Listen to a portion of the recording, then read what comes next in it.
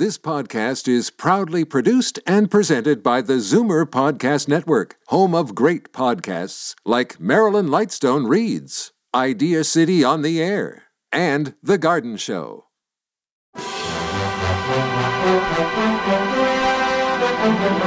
It's Zoomer Radio's Theater of the Mind with Frank Proctor.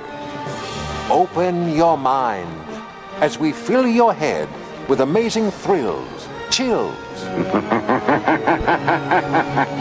and laughs. Theater of the Mind. The best love programs from radio's golden age. Only on Zoomer Radio. Now, here is your master storyteller, Frank Proctor. Well, thank you, and welcome to the show. Tonight we begin with one of my favorite programs, Inner Sanctum. Now, in my memories of my childhood, I remember vividly a scary moment when living with my mom and dad and my sister Eleanor just outside of London, Ontario. And I was about 8, my sister 3 years older. My parents had gone out for the evening, and Eleanor was left in charge. No, not always a good sign for a younger brother. Well, we were listening to Inner Sanctum on the radio, and at a very scary moment in the show, I heard tapping on the window. I looked at the window and screamed. Took me a few moments to realize it was my sister, with a flashlight beam under her chin, glaring at me with the most hideous face she could muster up. Oh yes, Inner Sanctum. That has stayed with me all these years. Have you ever been alone with fear, alone in the night and frightened? Well, listen to First Lady of Radio, Agnes Moorehead, alone in the role of the redhead Linda Dixon, who will tell us a tale of terror by night.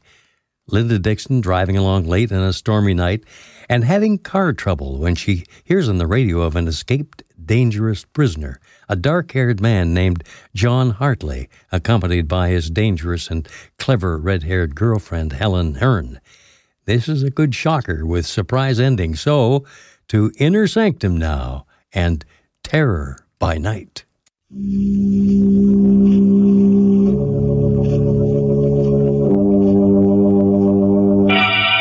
Lipton Tea and Lipton Soup present Inner Sanctum Mysteries.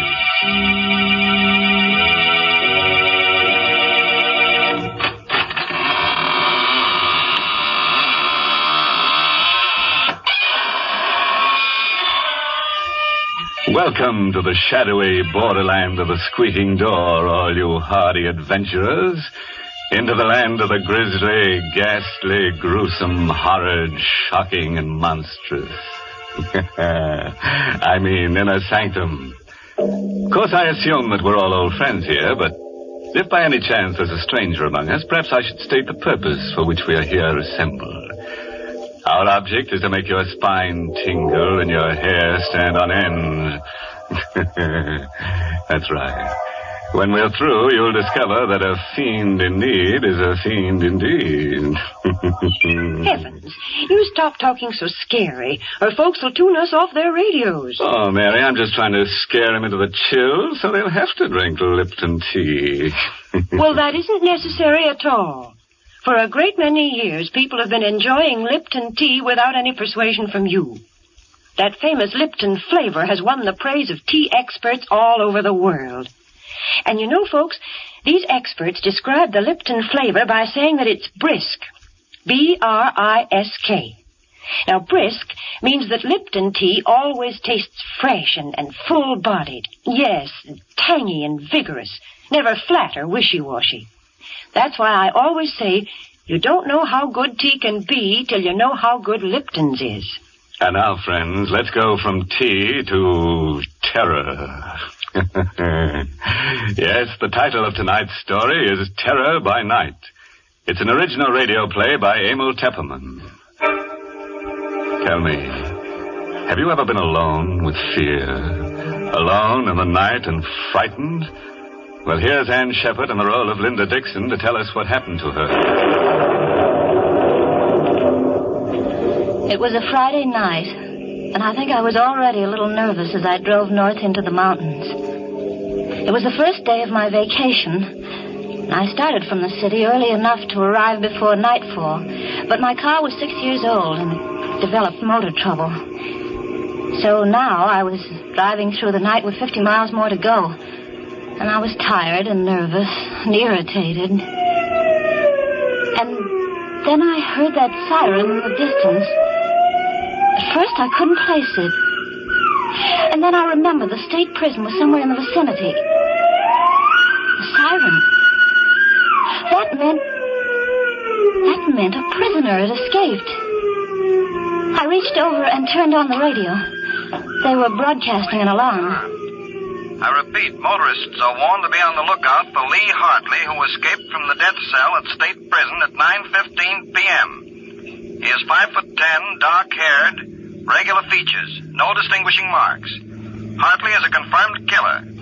He is believed to be armed. Beware of Hartley.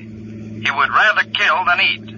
I'd better give you that again. He would rather kill than eat. To be armed. Beware. And that man was loose. Kill than eat. It is known. I stared ahead at the lonely road spinning toward me through the windshield. It has been established that Hartley was helped to escape from the outside by his sweetheart, Helen Hearn, a red-headed woman just as vicious as Hartley himself. It is thought that Hartley and the Hearn woman may have separated after the escape. All motorists are warned to beware of a dark-haired man and a red-haired woman, alone or together. My hand was shaking a little as I turned off the radio. I looked in the car mirror and shivered. I, too, have red hair.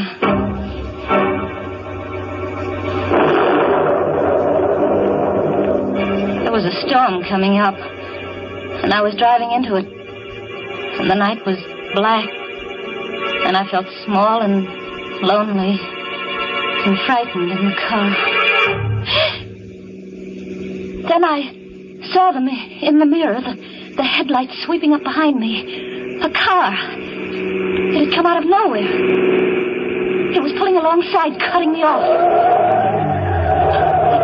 I cowered behind the wheel and watched the door of that other car open. A man stepped out. Oh, and I breathed a sigh of relief. It was a state trooper. You driving all alone, miss? Oh, yes, officer. Sorry if I scared you. We're stopping all cars. Where are you heading for, miss? Oh, I'm going up to Seven Lakes Hotel. That's near Carstairs. You see, I started out late from the city, and I'm having motor trouble. Yeah, sure. Can I see your driver's license, please? Yes, my driver's license, of course. Here, I've got it somewhere in my purse. I seem to be all fingers. It's that escaped prisoner, Hartley. How'd you know about him? Oh, well, I heard the prison siren. Then it came over the radio about Hartley and his red-haired girlfriend. Say, you've got red hair, too. Well, you don't think I'm that woman. Find that license yet? Well, I'm sure it's in here. So many... Oh, here, I've got it. Here's my license. Thanks. What time did you say you left the city? About 5 o'clock. Took you a long time to get this far. Well, I told you I had motor trouble. Oh, sure did. Okay, Miss Dixon, here's your license. You can go ahead. Thank you. Oh, darn. There it goes again. More motor trouble. No, it's the same thing the mechanic said it might have. There it started. You want to get that fixed first chance you get? Yeah. It's late, though. All the service stations are closed. Yeah, there's one that's open all night about 2 miles up the road. Oh? You better stop there. Bill Slater's place. He's a good mechanic. Yeah. He'll fix you up. Tell him Joe Nesbitt sent you. Christ, thanks, I will. And listen, Miss Dixon. Yeah. You be careful. Don't stop to give anyone a lift, man nor woman. Don't worry, I won't.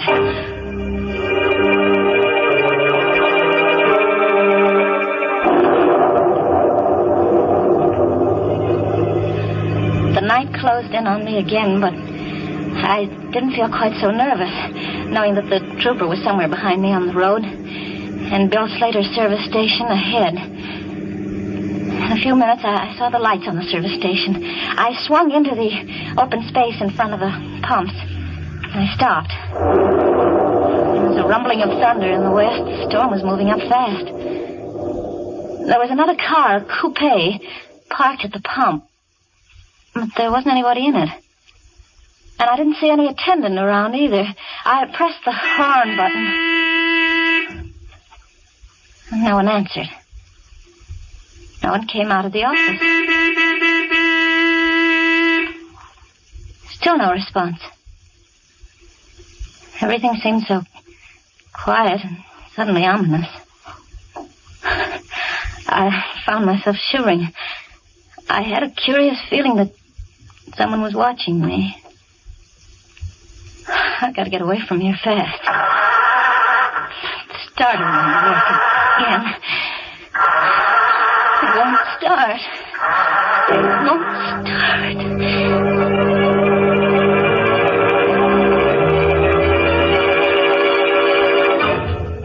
For a long time, I sat behind the wheel, listening for the sound of footsteps stealing up behind the car.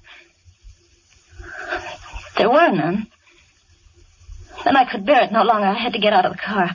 I had to see what was in that office.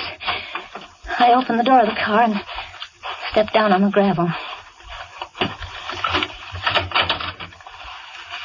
Anybody in there? No answer. I clenched my fists and stepped inside. There on the floor at my feet lay the body of a man. His mechanic's jumper was stained red with blood, and his throat was cut from ear to ear. How long I stood there, I'll never know. I was petrified, unable to move, unable to take my eyes from the bloody body. What's that? Someone coming downstairs. Hartley. It must be Hartley, the killer. He must have been hiding somewhere upstairs. I've got to get away outside. But how? My car won't run. That other car, the coupe, I could jump into that. Yes. If I could reach that coupe before he comes down. Anything wrong, sister? Too late. Anything I can do for you, sister? Yes, it's my car. It won't start. I thought someone here might help me. Sorry. There doesn't seem to be anybody around. That's my coupe over there. I stopped for gas and no one came out, so I went in and looked around. Did you find anyone? There isn't a living soul in there. Oh. You look kind of tired. Oh, no, I'm all right. My name is Taylor. Oh? John Taylor. I'm Linda Dixon. Linda Dixon, huh? I'm glad to know you. You traveling far tonight? Well, I'm going to Carstairs. Seven Lakes Hotel. They're expecting me. Now, what do you know about that? What? Carstairs is the town I'm heading for, too. Isn't that a coincidence? Yes, I'm sure it is. Your car won't run, huh? Tell you what, we'll put your baggage in my car and I'll give you a lift to Carstairs. You can send for your car in the morning. Oh, no. I'll have your bag switched to the jiffy. Please, no, I would rather not. We are all switched.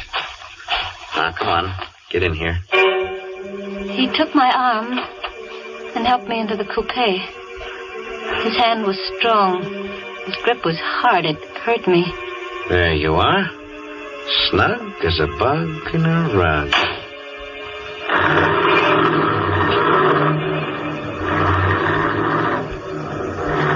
We drove away into the night, leaving behind us the dead man in the service station.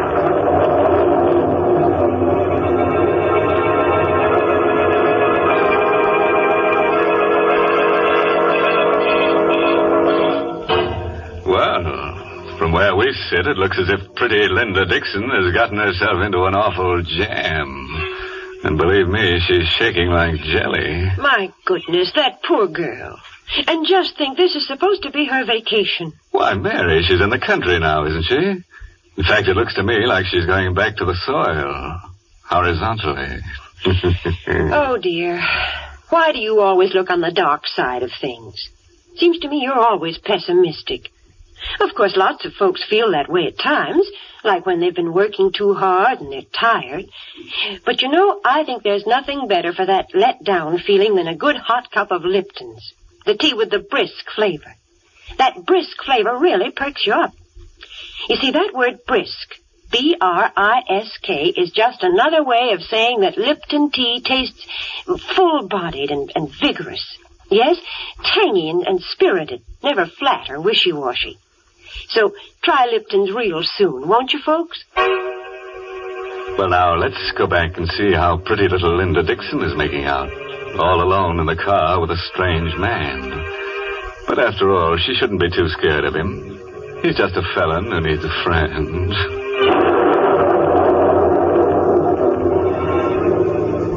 The storm broke a few minutes after we left that service station. We drove through sheets of rain. I sat stiff and tense beside the man who called himself John Taylor. He had both hands on the wheel, and he stared out through the windshield. My eyes focused on something on his right hand. There was a stain, a small stain, but it was wet and red. I couldn't take my eyes off it. What are you looking at? What? Oh, nothing. Nothing at all. Think I'll turn on the radio. Did you know there's been a jailbreak? Hartley is 5'10", very dark hair. Don't be fooled by his pleasant manner. He is a killer by instinct. Take no chances with this man. He is absolutely... I looked at the man beside me. Helen Hearn is a clever and dangerous woman. 5'3", red hair, very pretty. I caught Taylor looking at me out of the corner of his eye. What are you looking at? At your hair. It's red. There was a streak of lightning, and looking out of the rain-swept window, I glimpsed a signpost.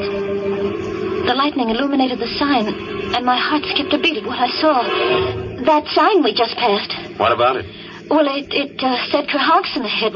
We're going the wrong way. We should be on the Carstairs Road, not on the Kerhonkson Road. That's funny. Must have taken the wrong turn. Well, aren't you going to turn back? Sure. Whatever you say. We'll turn right around and go back. Uh-oh. We're in the ditch. In the ditch? It's no good. She won't budge. Well, it looks like we're stuck here for the night.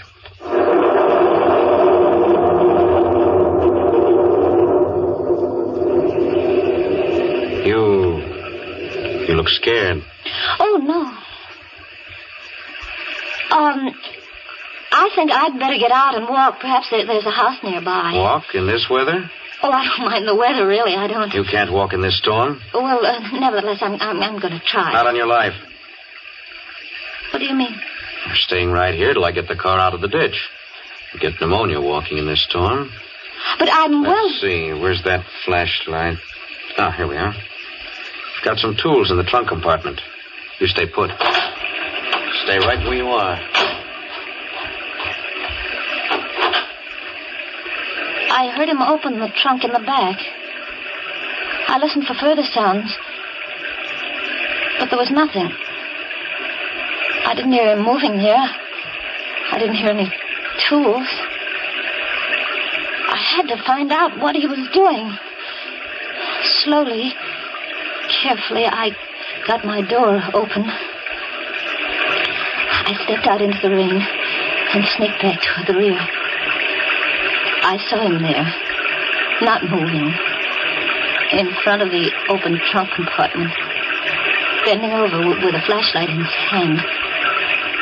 The ray of light was focused on something curled up inside. It wasn't baggage or tool. It was a woman's body. Just then he saw me. He snapped the flashlight off, but not before I caught a glimpse of red hair. Then I must have fainted.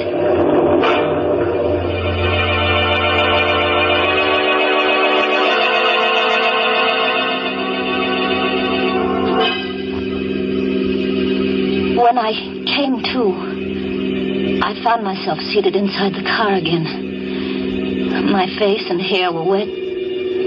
My clothes were dripping. John Taylor was driving. His face as he stared ahead through the night was dark and bleak. The storm was over. Night was quiet. Oh, so you're awake again? I don't feel well. Is it because of what's in the trunk compartment? She's dead. I told you not to get out of the car. What are you going to do with me? What do you think? Please. Sorry, sister. Got to take your medicine. Oh, no. Better not make any trouble. I'll try to make it as easy for you as I can. They say that when a person loses all hope, subconsciously he seeks refuge in sleep. That's what must have happened to me. I must have dozed or perhaps I fainted, I don't know. But I awoke with a start at the sound of brakes. I sat up straight and saw that we stopped in front of a small fieldstone house. Why are we stopping here? I'm out of gas. Oh. Come on. We're going in. Sign on the door said Roger Bryce, M.D. A doctor's house. I began to feel a spark of hope. There might be a chance. I'll do the talking. Is that clear? Yes. Where's the bell? Oh. Must be awake. There's a light in the parlor. How do you do? Good evening, Dr. Bryce. Yes. Can I help you? I'm terribly sorry to disturb you, Doctor, but my sister and I were heading for Carstairs, and we seem to have gotten lost. And we're out of gas. His sister. He was passing us off as brother and sister. Now I knew why he hadn't cut my throat as he had that service station man's. He was carrying me for protection. I was his passport through the police cordon. His sister. I'm afraid I can't be of much help to you. I'm 7 miles from the nearest town, and I haven't any spare gasoline. Come in, won't you? Why, yes, thank you, we will. I wonder if I could offer you my hospitality for the night. Oh, that would be imposing. Not at all. I have 2 rooms that aren't being used. Oh, really? Oh, come. I insist. I'd hoped for a chance to talk to Dr. Bryce alone. Just a word to warn him. But Taylor never left us alone for a minute. He insisted on coming into my room to make sure, he said, that it was comfortable enough for me. Then he took the doctor by the arm and went out with him. Good night, sis. And sweet dreams. I was alone. Free of the presence of John Taylor. I had another lease on life. I waited, my heart pounding. Give them both a chance to retire. Then I slipped off my shoes, and in my stocking feet, I stole across the room and inched my door open. Slowly, carefully, I stepped out into the corridor and turned right toward the doctor's room. What's the matter, sister? You weren't thinking of going anywhere, were you? I wanted a drink of water. A drink of water, huh? In case you didn't know it, there's a water pitcher on your dresser. Oh, I didn't see it. Good night, sister. I turned around and went back into my room. It was no use. If I attempted to warn Dr. Bryce, Taylor would probably kill us both. I turned out the light in my room. I knew he was watching my transom. Then I lay down on the bed. How long I lay there, I don't know. Perhaps I slept, perhaps not. But I heard that slight creak as my door began to inch open. The blood chilled in my veins. Slowly the door came open. I lay fascinated, unable to move. Vaguely, I saw the outline of the hand and the knife it held. I wanted to scream, but I couldn't. Slowly, he came toward the bed. Now he stands over me.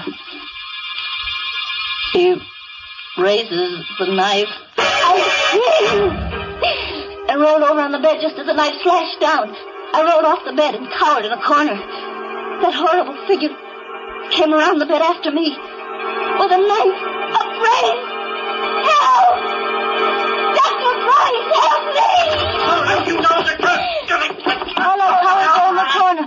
They fought all over the room in the dark. I had no strength to move, to think, not even to hope. All the life seemed to have gone dead in my veins.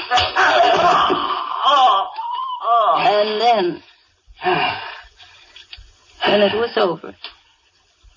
But who had won? In the dark, I strained my eyes to see. There was a vague shape on the floor, and another weaving around the room. Who? Which one was it? Dr. Bryce, is that you? No, Linda. It isn't Dr. Bryce. It's I, John Taylor. John Taylor. Standing there at the light switch. And on the floor lay Dr. Bryce unconscious, with a long gash in his head. I had to hit him with a water pitcher. My eyes turned to Dr. Bryce. I saw the knife still gripped in his right hand. That's Hartley, Linda. Lee Hartley, the killer. It was he who came in here with a knife? Right, I was down the cellar just now. The real Dr. Bryce is down there, dead. And this fellow posed as Bryce when we came to the house. Then you're not Hartley. No, that rich. All the time you thought I was Lee Hartley, and I thought you were Helen Hearn. On account of your red hair. But the body, the red-haired woman. That's Helen Hearn. This fellow must have killed her back at the service station and stuffed her body in my trunk compartment while I was inside. That all happened last summer. In time, I think I'll manage to forget that night of horror. But it won't be soon. Sometimes in the night I dream that I see that awful figure with the knife poised above my throat. And I wake up screaming. But then John takes me in his arms and holds me tight and tells me that everything's all right. You see, I'm Mrs. John Taylor now.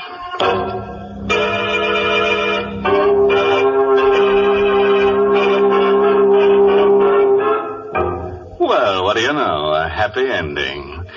As for Mr. Hartley, that pleasant killer, he got what he deserved. Yeah, some people never know when they're well off. You should have stayed in jail, where they never raise your rent, where they make no charge for meals or for electric current. You see, when you're in jail, everything is free, except you. You know, Mr. Host, that's the first happy ending we've had in a long, long time. And I must say I enjoyed it. Ah, those lovebirds shouldn't have gotten married. It's bad for business, Mary. Now, when she wakes up screaming from a nightmare, she reaches for her husband instead of a hot cup of a Lipton tea. Well, I'm glad she has a husband to comfort her. There are plenty of other occasions, Mr. Host, when Lipton's tea is welcome. And I don't mean just at meal times either. Lipton's is grand between meals. And, of course, it's the perfect beverage to serve when friends and neighbors drop in to visit you. Yes, I guess that's why more people serve Lipton tea than any other brand. And now a word of caution to all amateur detectives. They say that if you give a criminal enough rope, he'll hang himself. But if you give some criminals enough rope, they might tie you up. Oh, by the way, this month's Inner Sanctum mystery novel is Puzzle for Wantons by Patrick Quentin. Yes, and next week's Inner Sanctum story, directed by Hyman Brown, and brought to you by Lipton Tea and Lipton Soup, Next week's story is about a lonely man who falls in love with a mannequin in a store window. But gee, the fella wants a real girl. So he tries to make her come to life. And what do you know?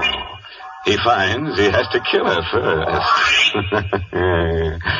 Well, now it's time to close the squeaking door, so good night. Pleasant dreams.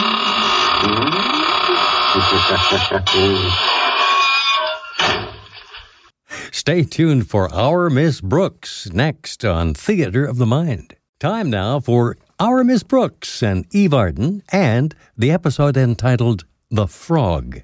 And for good reason. Being the traditional romantic type, Connie Brooks sent Mr. Boynton an unsigned Valentine's Day card.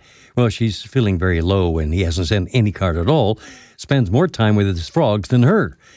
Harriet Conklin shares her own man trouble with Connie. It seems that Walter Denton has been ignoring her as well. The French teacher, Mr. LeBlanc, suggests trying to play hard to get with Mr. Boynton to make him jealous. Maybe the target of Boynton's affection, McDougal the frog, gets a female companion, then he might take the hint and see the need for a female companion for himself. Sneaky. Will it work? Well, let's find out. Our Miss Brooks, starring Eve Arden.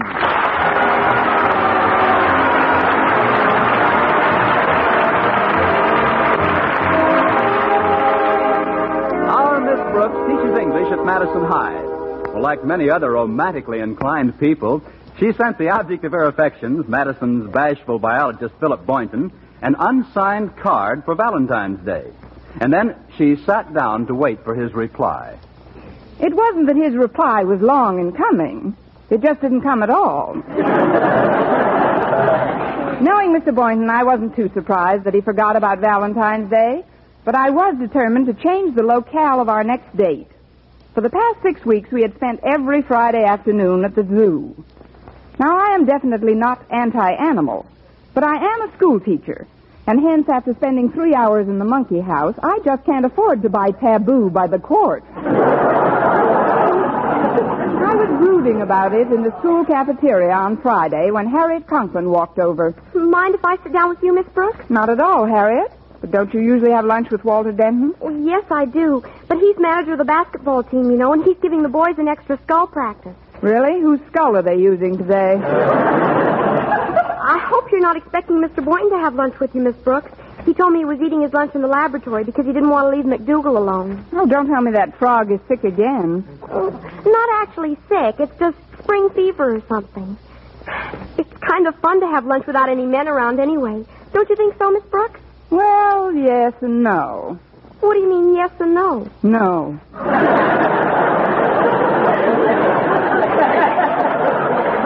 We haven't had a real woman-to-woman talk in a long time. You know, Walter Denton is crazier about me than ever. All I have to do is whistle and he comes running. Really? It's the only way to train them. That's what you ought to try with Mr. Boynton. I have, but every time I whistle, he opens his lunchbox.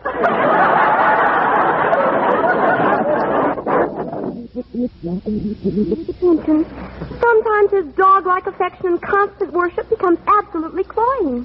Well, I wish Mr. Boynton would cloy me once in a while. By the way, Harriet, when Walter takes you out on a date, where do you usually go? Oh, all sorts of places, Miss Brooks. A drive in the country or a long walk in the park. Or sometimes we go to a movie and hold hands. Do you ever go to the zoo? The zoo? Oh, gosh, no. Except when Mr. Boynton takes us there for his monthly lecture. That's where I've got an edge on you kids. I hear it every week. But Mr. Boynton takes you to the movies once in a while, doesn't he? Oh, yes. As a matter of fact, we went last week. Was it romantic? Oh, extremely. We stood in a crowd of people behind a velvet rope for a while, and then an usher said, "There's one down front." Yes? That was the last I saw of Mr. Boynton for 3 hours. I finally got a seat in the balcony. Oh, golly, that's a shame, Miss Brooks. You couldn't hold hands at all, could you? Not even with the long gloves I was wearing. But about those Fridays in the monkey house, Harriet... I'm surprised at you, Miss Brooks. You don't really let Mr. Boynton take you to the monkey house every week, do you? Well, I think it's the monkey house. It can't be the Taj Mahal with all those bananas. Well, if it isn't Madison High's Ferris. May I join this charming bevy of pulchritude? Why, Walter, what a lovely speech. Yes, you are a delightful child, Walter.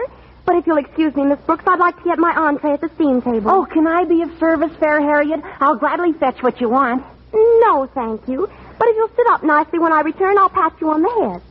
Arf, arf. Can I get you anything, Miss Brooks? No, thanks, Harriet. Just bring back a roast beef bone and a can of Strong Heart. Okay, Harriet. You know, I think it's wonderful the way you kids get along. You're very fond of Harriet, aren't you, Walter? Very. Plus which, Harriet's the principal's daughter, and I'm manager of the basketball team. And there are things that I can accomplish quicker if I can get to Mr. Conklin without having to go through regulation channels all the time. What's good about getting to Mr. Conklin so fast? Well, I like getting things done fast that need getting done fast. Like New Jersey's, for instance. Like New Jersey's what, for instance? Not New Jersey's anything. New Jersey's for the basketball team. Oh, we need them badly. You do, at that. The ones the team wore in their last game looked awfully fuzzy. They didn't wear any in their last game. But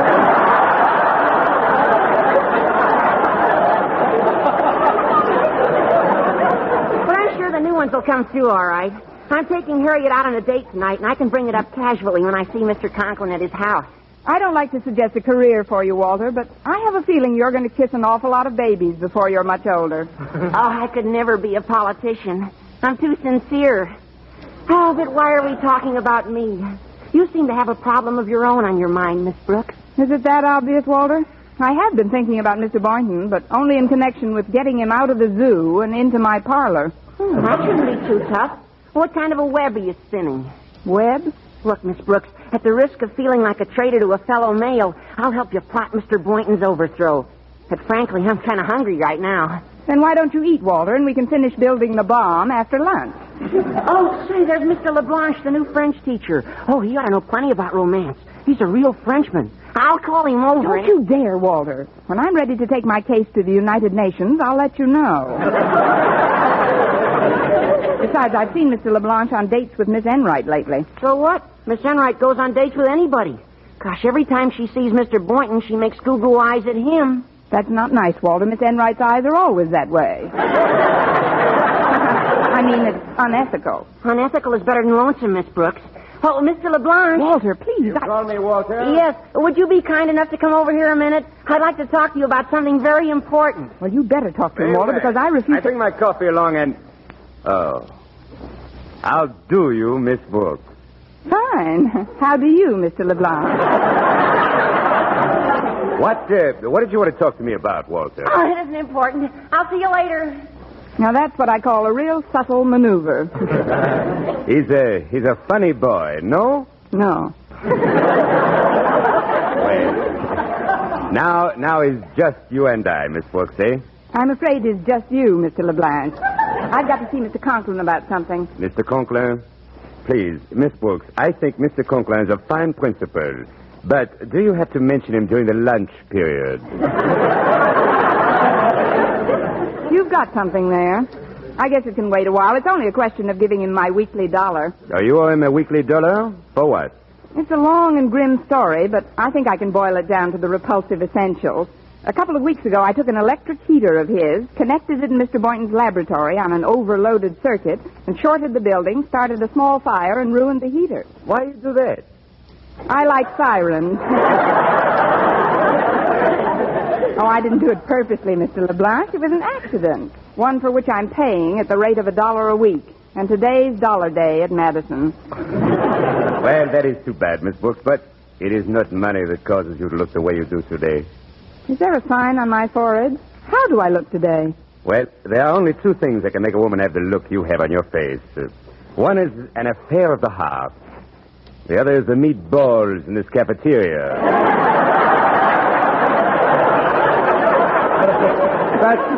But neither of them is incurable, eh? I'm sure. You haven't eaten those meatballs lately. Look, it's nice of you to try and cheer me up, Mr. LeBlanc. Oh, please, call me Paul. And I'm not trying to cheer you up.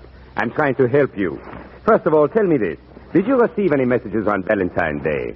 Oh, scads. I got one from Zimmerman's Bakery, one from the finance company, a lovely little card from Bertie's bicycle shop, in the shape of a pump, that one was, and Oh, yes, a dandy little poem from Sam, our neighborhood scissor sharpener. I think I remember that one. It went, I've applied my grindstone to shears both old and new, but I never met a scissors one half as sharp as you. Wasn't that a peachy sentiment for Valentine's Day? Oh, quite amusing, yes, but not to you, I'm afraid. Because you're not in love with Sam the scissor or Bertie the bicycle. No, my problem is Boynton, the biology. Miss Brooks, since we have taken me into your confidence, I would like to make a suggestion. You must play, how do you say in this country? You must play difficult to acquire. Difficult to acquire? Ah. Oh, you mean hard to get. Precisely. Now tell me the truth. When Mr. Boynton asks you for an engagement, do you ever say no? Well, no. But it isn't just because of Mr. Boynton. I'd hate to disappoint 400 monkeys. That is, I haven't gone out with him much lately at all. Because he do not ask you? Well, I like that. I am glad. Miss Brooks, there's one way to get a man interested that never fails. You must make him jealous. I've tried that, Mr. LeBlanche, but he just doesn't jealous very easily. Ah, yes, but you've tried it only once. That is not enough. How do the big American advertisings work? A repetition, over and over the same thing. What is it you hear on the radio all the time? Smoker Benny. Again. Smoker Benny. If you repeat this often enough, you know what happens? Yeah, Jack gets pretty burned up. No, Mr. LeBlanche, I'm afraid Mr. Boynton is too wrapped up in a frog to pay any attention to me. Oh, but of course, I forget Monsieur le Frog. You know, in France, we have a proverb. Le chemin au cœur d'homme est par son grenelle. Translation? The way to a man's heart is through his frog. Well, that's very touching, but I don't see what it has to do. Oh, it's so simple, really. Here you have a man with his little pet, Monsieur le Frog. And here you have a woman with her pet, Mademoiselle la Frog. Now, we convince the man that Monsieur le Frog is lonesome. And where can his poor little frog find companionship? With Mademoiselle la Frog. And when the two little frogs are together, where are the man and the woman? Pricing junior beds for tadpoles.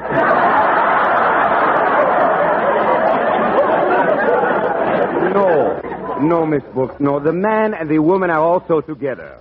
Now you know, Miss Brooks, what you have to do to get Mr. Boynton to be a passiodor, no? Yes, I've got to build a better frog trap. Look, Mr. LeBlanche. This idea is a little impractical. Coming, Miss Brooks. Oh, you look better already. Hello, Walter. Mr. LeBlanche is quite an idea man. We were just discussing a really fantastic scheme.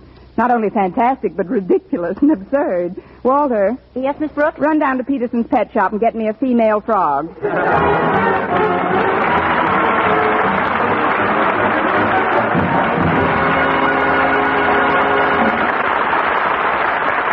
Our Miss Brooks, starring Eve Arden, will continue in just a moment. But first, here is Vern Smith.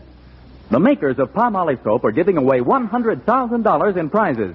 First prize, $49,000, plus over 4,900 other cash prizes in the Big 49 Gold Rush Contest. Hundreds will strike it rich in this exciting Gold Rush Contest. One of them may be you. It's easy to enter. Just finish this sentence and 25 additional words or less. I like Palmolive soap because. That's all. Just 25 words or less to finish the sentence, I like Palmolive soap because. Then mail your entry right away along with a Palmolive soap wrapper. Try for your share of that $100,000 in prizes right now. Your chance of winning $49,000 is as good as anyone. Get entry blank with complete rules from your dealer, or write your completed sentence on plain paper. Include your name and address and dealer's name and address. Mail with one Palmolive soap wrapper for each entry to Gold Rush Contest, Box 49, New York 8, New York. Better write that down. Gold Rush Contest, Box 49, New York 8, New York. Enter as often as you like, including one wrapper with each entry. Get Palmolive soap right away to help win a lovelier complexion and try for your share of the $100,000 in cash prizes.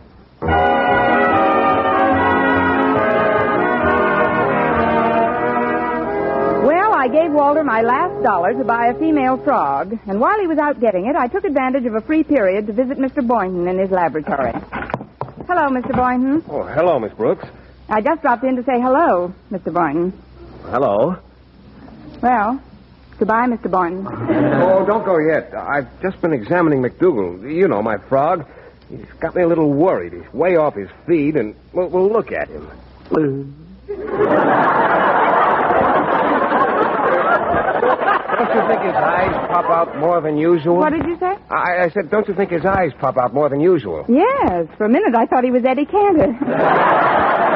Hi, Mac. Of course, you know what's wrong with Mac, don't you? Oh, no, Miss Brooks, I don't. Well, it's getting very close to spring, and it's just... After all, you raised him from a tadpole, and it's only natural that you should still think of him as your baby, but he's a big boy now. What do you mean, Miss Brooks? Well, just this, Mr. Boynton. Did it ever occur to you that Mac gets lonesome all alone in that cage? Oh, I let him out of the cage quite often. He hops all over the lab. But what good is that? He hasn't got any friends here. Oh, I don't know. There are always a number of guinea pigs around. Of course, he doesn't pay much attention to them. Well, naturally, guinea pigs make fine friends for other guinea pigs. A frog might crave a different kind of companionship. Well, what about me? I'm very close to McDougal. I've been his constant companion. If I were a frog, I don't think I'd consider that the ideal arrangement either. No, I think I'd want something a little more frog-like. Well, what are you getting at, Miss Brooks? Look, did you ever sit down and tell McDougal about the birds and bees? Well, what does he want with birds and bees? He won't even make friends with guinea pigs. Well, let me put it this way. Mrs. Davis, my landlady, has a cat named Minerva. Now, around this time of the year, Minerva keeps us both awake half the night with an almost incessant yowling. Well, have you tried giving her a saucer of milk? That's not what she's yowling about, Mr. Boynton. Milk's very effective with a cat, usually. Yes, I know. And believe me, if I thought it would quiet her down, I'd give her an autographed picture of Elsie the cow. But it won't. She's yowling because she's lonely. Why, Miss Brooks, I didn't know you were so aware of these biological manifestations. Where did you learn all this? My mama done told me.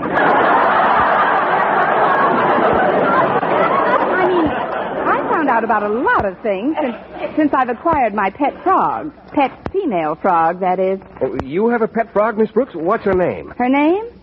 Millie. Millie? Yes, from the picture, The Mating of Millie. Oh, she's awfully cute, too. Why, you think Mac almost understood what you were talking about? Well, don't think for a minute he doesn't. What do you say, Mac? Would you like to come over and play with Millie this afternoon? Hooray! Today you are a man, Frog. Oh, this is amazing, Miss Brooks. Look, if you don't mind, I'd like to ask you if... shine up your hope chest, Millie. Here it comes. I'd like to ask you, Miss Brooks, how about a double date? That is, if it isn't too much trouble. Shall we say my place for tea? Splendid.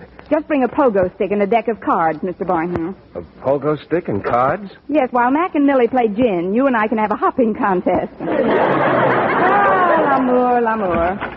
Excuse me. Could you come over here to the door a minute, Miss Brooks? I've got to get to my next class. Oh, certainly, Walter. I'll just be a minute, Mr. Boynton. Did you get it, Walter? Yes, it's in this paper bag, Miss Brooks. Here. Thanks. That's okay. I hope it works, Miss Brooks. Well, I'll see you in English. What's in the bag, Miss Brooks? This bag? Oh, just a roast beef sandwich Walter brought me. Well, it's a pretty active one. Look out, it's falling out of the bag. Here, let me see that. Yeah, I've got him. Oh, Miss Brooks, do you realize what you've got here? Sure, an F-R-O-G. I didn't want to mention it in front of Mac until we got home. Oh, but this is a male frog. You can always tell. Because in the species Dimorphognathus from West Africa, there's a very apparent dimorphism in the dentition. The male's being provided with a series of large serrated teeth in the lower jaw, which in the female is edentulous. Well, slap me with a wet lily pad.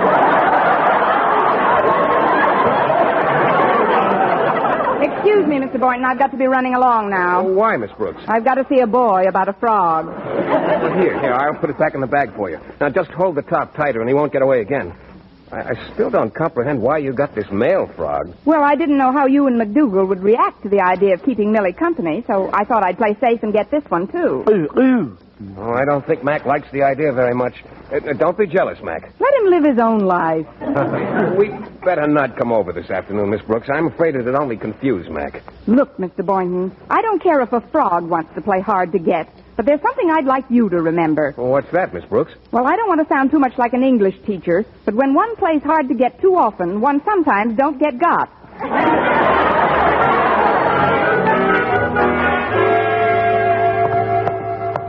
I'll just take this frog into my room and see how Walter happened to make such an Well, awful... there you are, Connie. I've been looking all over for you. Mrs. Davis, what are you doing in the hallowed halls of Madison High? Well, I know how you've been waiting for a Valentine card from Mr. Boynton, and I just had to tell you that all hope isn't lost. But today is Friday, Mrs. Davis. That's just it, Connie. Some mail came this morning that should have been delivered Monday. A Valentine? No, a bill from the gas company. Now, that's the nicest bit of sentiment since Sam Scissors. They say that if we don't pay it immediately, they'll shut off the gas. Just my luck with Mr. Boynton coming over for tea. It couldn't be the electric company promising to shut off all the lights. No, Connie. And I'm short some money or I wouldn't bother you in school like this. You know, Minerva cost me a lot lately with her special diet, Just how much do you need, Mrs. Davis? Well, if you'll forgive a slang expression, one greenback will do it. I just happen to have one on me. He's in this bag here. Now, don't look so alarmed, Mrs. Davis. I'm not cracking up completely. Look, just take this frog back to Peterson's pet shop, and they'll refund my $1. I'll explain why I bought the frog later. You don't have to explain anything to me, Connie. If you want a frog for a pet, it's perfectly all right. But why are you giving it back? To keep the gas on, for one thing. Besides, it's a male frog, and I've got to have a female. Well, you don't have to spend any money for that. I'll get you a female frog in the park. I never thought of that. I'd certainly appreciate it, Mrs. Davis. Will you bring it back with you after you've paid the gas bill? Certainly, Connie. And I just know that you'll be very happy together.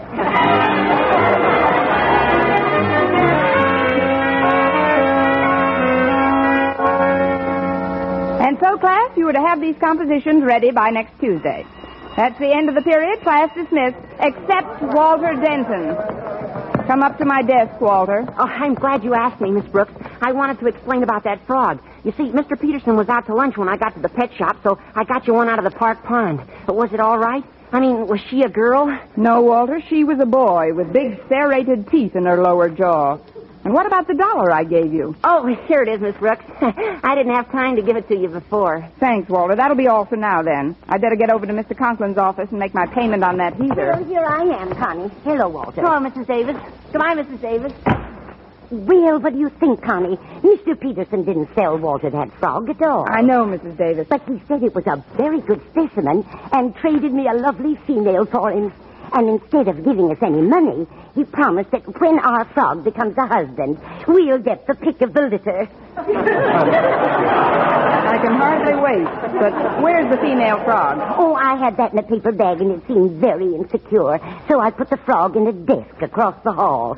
Nobody saw me. Across the hall? But that's Mr. Conklin's office. Mrs. Davis, you wait right here, and if I'm not back in 5 minutes, call the coroner. Now, what is it? Come in. Oh, it's you, Miss Brooks. Please transact whatever business you have in this office in a hurry. I've got an appointment with the doctor. The doctor? What's the matter, Mr. Conklin? Oh, just a checkup. A lot of nonsense, if you ask me. My wife's been telling him all sorts of foolishness about the state of my nerves.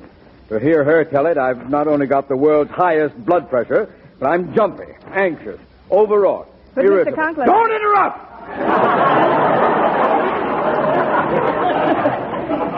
And I'm ill-tempered. Now, what is it you want? I just want to give you $1 towards the heater I accidentally injured. Here. Oh, thanks. Sit down for a minute, and I'll give you a receipt. I've got a regular Board of Education receipt book around here somewhere. But, Mr. Conklin, your desk drawer... Please, Miss Brooks. Don't tell me where I keep my things. Of course it's in the desk drawer. Let's see now. Book should be right over here next to this blotter. Oh, that's funny. Oh, here it is over by this frog. Hello, little frog. Miss Brooks, it won't take a moment to get the receipt. Hello, little frog!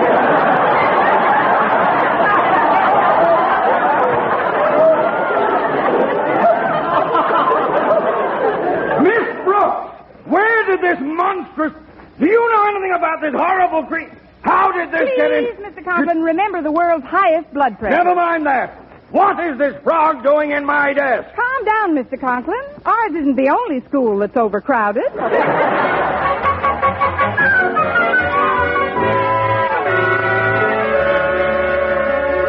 I thought you'd never get home from school, Connie. How long did Mr. Conklin spend bowling you out? Oh, it seemed like hours, but actually it was only a few minutes. You should have been there when Mr. Conklin and Millie here faced each other across his desk drawer. Poor thing, her heart hasn't stopped beating yet. Neither is yours, Connie. You're as jumpy as Minerva. Are you sure Mr. Boynton said he'd be over for tea? Oh, definitely, Mrs. Davis. I told him all about how lonely Minerva was and compared her to McDougal. So he's bringing Mac over to meet Millie. It's the first time in weeks we've had a date away from the zoo. Oh. Well, that's Mr. Boynton now. I'll go make the tea, Connie, and you receive him alone. All right, Mrs. Davis, coming. Well, it's nice to see you boys. Come in. Let's go into the living room. Thank you, Miss Brooks. Here's something for Millie. It's from McDougal. Oh? I'll open it for her. Well, wasn't that thoughtful of Mac, Millie? Just what you needed, a clump of wilted lettuce. Here, I'll put it in this little box I keep her in. Oh, I guess Mac wants to see what Millie looks like. Oh, of course. Here, just hold him up. There we are. This is Mac, Millie. I think she likes him. But, Miss Brooks, didn't you say you had a cat on the premises? That's right, Minerva. She usually sleeps in the piano during the day. Here, Minerva, come out of the piano. Oh, well, she'll probably wake up in a little while. Sit down, Mr. Boynton. Oh, before I do, don't you want to open this big box? For me? Well, what in the world can this be? It's a cat, Miss Brooks. I brought him over to keep Minerva company.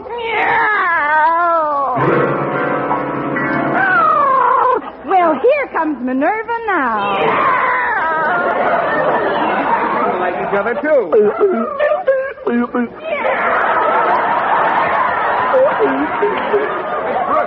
Miss Brooks, where are you going?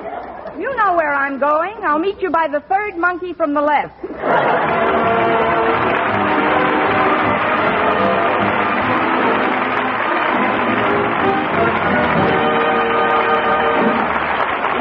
As our Miss Brooks returns in just a moment. But first, dream girl, beautiful luster cream girl. Tonight, show him how much lovelier your hair can look after a Luster Cream shampoo. Only Luster Cream brings you Kay Daumit's magic formula blend of secret ingredients plus gentle lanolin. Gives loveliness lather even in hardest water. Glamorizes your hair as you wash it. Luster Cream. Not a soap, not a liquid, but a dainty cream shampoo. Leaves hair fragrantly clean, free of loose dandruff, glistening with sheen. Soft, manageable. Gives new beauty to all hairdos or permanents. 4-ounce jar, $1. Smaller sizes, either tubes or jars. Tonight, try Luster Cream shampoo and be a dream girl, beautiful Luster Cream girl. You owe your crowning glory to a Luster Cream shampoo. And now, once again, here is our Miss Brooks. Well, Mr. Boynton finally took McDougal and his cat and left. Mrs. Davis and I had dinner, and then we sat down in the living room to spend a quiet evening. Minerva went back to sleep, and everything was nice and peaceful when the phone rang. Lie down, Minerva. It's not for you. Hello? Hello? Oh, I'm sorry, Minerva. It is for you.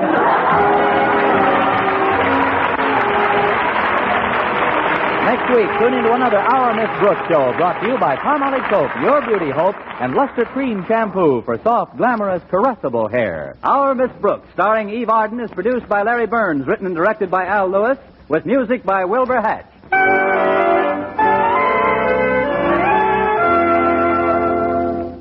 Thank you for listening. Tomorrow night, it's Boston Blackie, followed by Duffy's Tavern. Thanks to Paul Stringer and Joel Schoenwell for technical support. The executive producer for Theater of the Mind is Moses Neimer. I'm Frank Proctor. Have a great night. This podcast is proudly produced and presented by the Zoomer Podcast Network, home of great podcasts like Marilyn Lightstone Reads, Idea City on the Air, and The Garden Show.